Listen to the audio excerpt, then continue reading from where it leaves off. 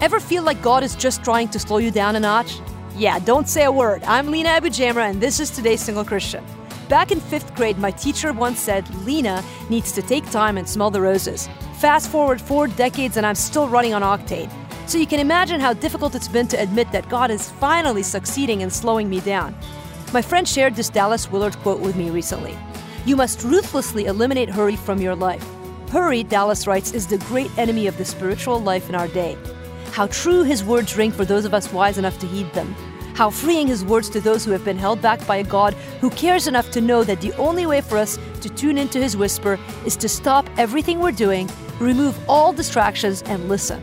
I've had to learn the hard way, and boy, am I ever grateful. Are you willing to do whatever it takes to slow down enough for God?